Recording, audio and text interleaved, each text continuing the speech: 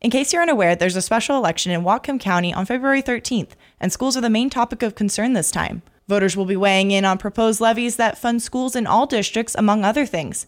Here to talk with me about the proposed levy for the Mount Baker School District is Interim Superintendent Phil Brockman. How are you doing today? I'm doing great. How are you? Thank you. I'm doing good. So can you tell me what exactly is a levy? So we have levies that supplement the state funding because we're not fully funded through the state. So we have two levies on the ballot. These are replacement levies that we've had for many years. The first levy is to address issues in Mount Baker School District is the Education Programs and Operations levy. And this levy supports athletics, our student health, nurses, counselors, performing arts, academic program, and other staffing. And the other levy is our capital projects levy. And this levy supports building improvements and maintenance. We have some technology that for the schools, one-to-one technology, computers and things like that, safety and security, as well as making sure that we have our playgrounds up to speed in terms of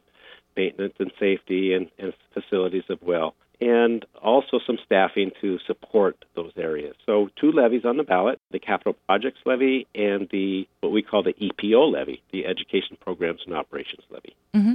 Will the levies increase the tax rate for Mount Baker area residents? These are replacement levies, so the short answer is no. They're 4-year levies. So the EPO levy, which will come into effect in 2025, and the next 4 years. So right now it's about $1.50 for the levy per thousand. So it's $1.50 and 53 and 25 and 2026. It goes down to $1.46 and $1.31 and 27, $1.23 and 28. So these are replacement levies, very similar tax rates to what we have now with the current levy for the EPO. The capital levy, much smaller than that. It's about 57 cents on the tax rate. So we work our way down over the next 4 years. So both of these levies are critical in terms of maintenance and of our buildings and to supplement our educational programs and operation. Right.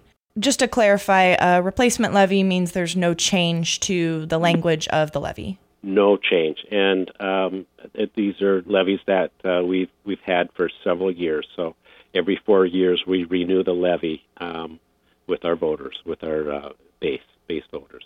Right. So what will happen if the propositions don't pass? Well, if the EPO levy doesn't pass, then we are looking at severe budget reductions across the board.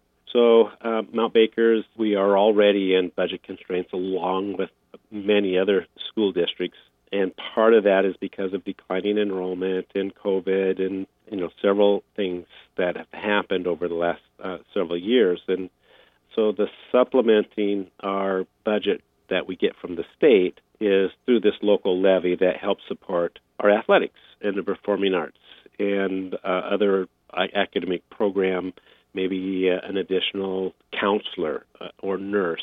So these proceeds, this revenue, the money that we get from the levy helps support those things.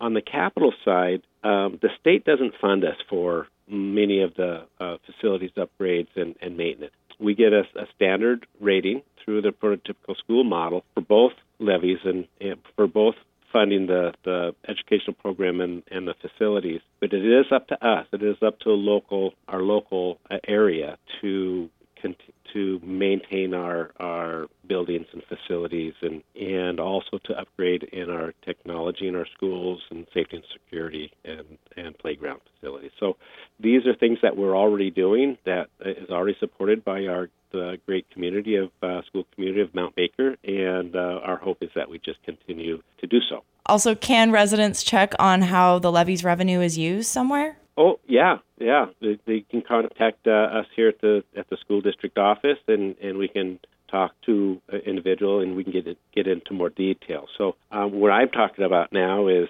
an overview of how these monies are spent within the school district, and levies are designed to support our academic programs and operations levy in addition to what the state funds us, which the state is not funding us fully. So this helps us in support and serve all our kids, K through 12.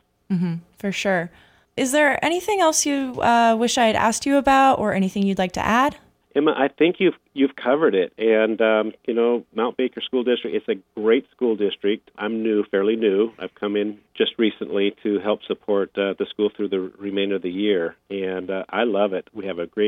I've met a lot of parents and have a great staff and school administrators, and I'm just here to help support them and in what we do. And our students I've been really impressed with our students and what they're doing. And in the classrooms, they're engaged academically, they're friendly. I think this is Mount Baker's a really great school district. I've been impressed since I've been here. Thank you so much for talking with me. Really appreciate your time. You're very welcome. Thank you. Once again, that was Interim Superintendent Phil Brockman of the Mount Baker School District speaking on the proposed levies on the special election ballot for Mount Baker area residents. All districts in Whatcom County will have their own measures for residents to vote on during the special election.